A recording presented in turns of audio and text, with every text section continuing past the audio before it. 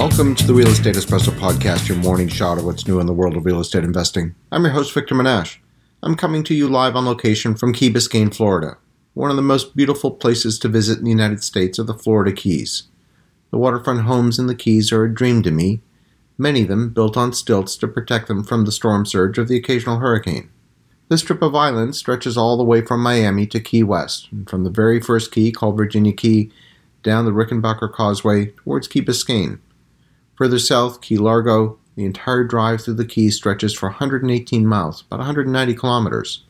The state has a rule that the island chain has to be able to get everyone out 24 hours before a hurricane hits. And there's just one road out, so there's a limit to how many people are allowed to live in the Keys. Hurricane Irma in 2017 did considerable damage to properties on the Keys. Overall in Monroe County, 27,649 homes experienced some degree of damage, including 1,179 homes being destroyed, almost 2,800 homes receiving major damage, and 5,361 suffering minor damage.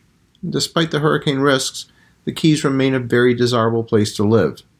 The casual lifestyle, the Caribbean waters, while still being part of the continental USA, make the properties extremely desirable. But it is a bit of a drive. The further you go from Miami in the direction of Key West, the lower the prices. It is until you reach Key West. At that point, the prices rise sharply again. Because of the distance to major transportation like airports, the properties are priced lower than those close to a major airport.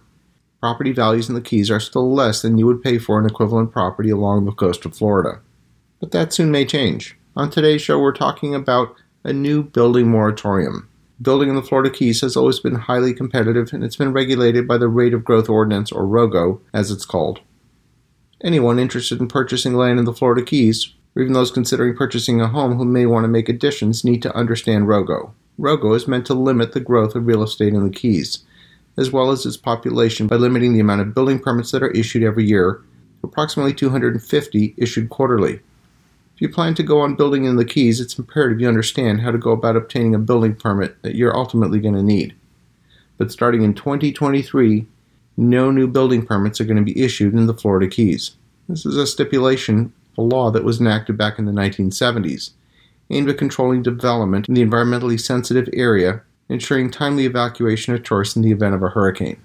An analysis performed in 2013 showed that the traffic model could support no more than about 1,900 additional cars in the event of a hurricane evacuation, despite the nearly 10,000 lots in the Keys that have yet to be built on.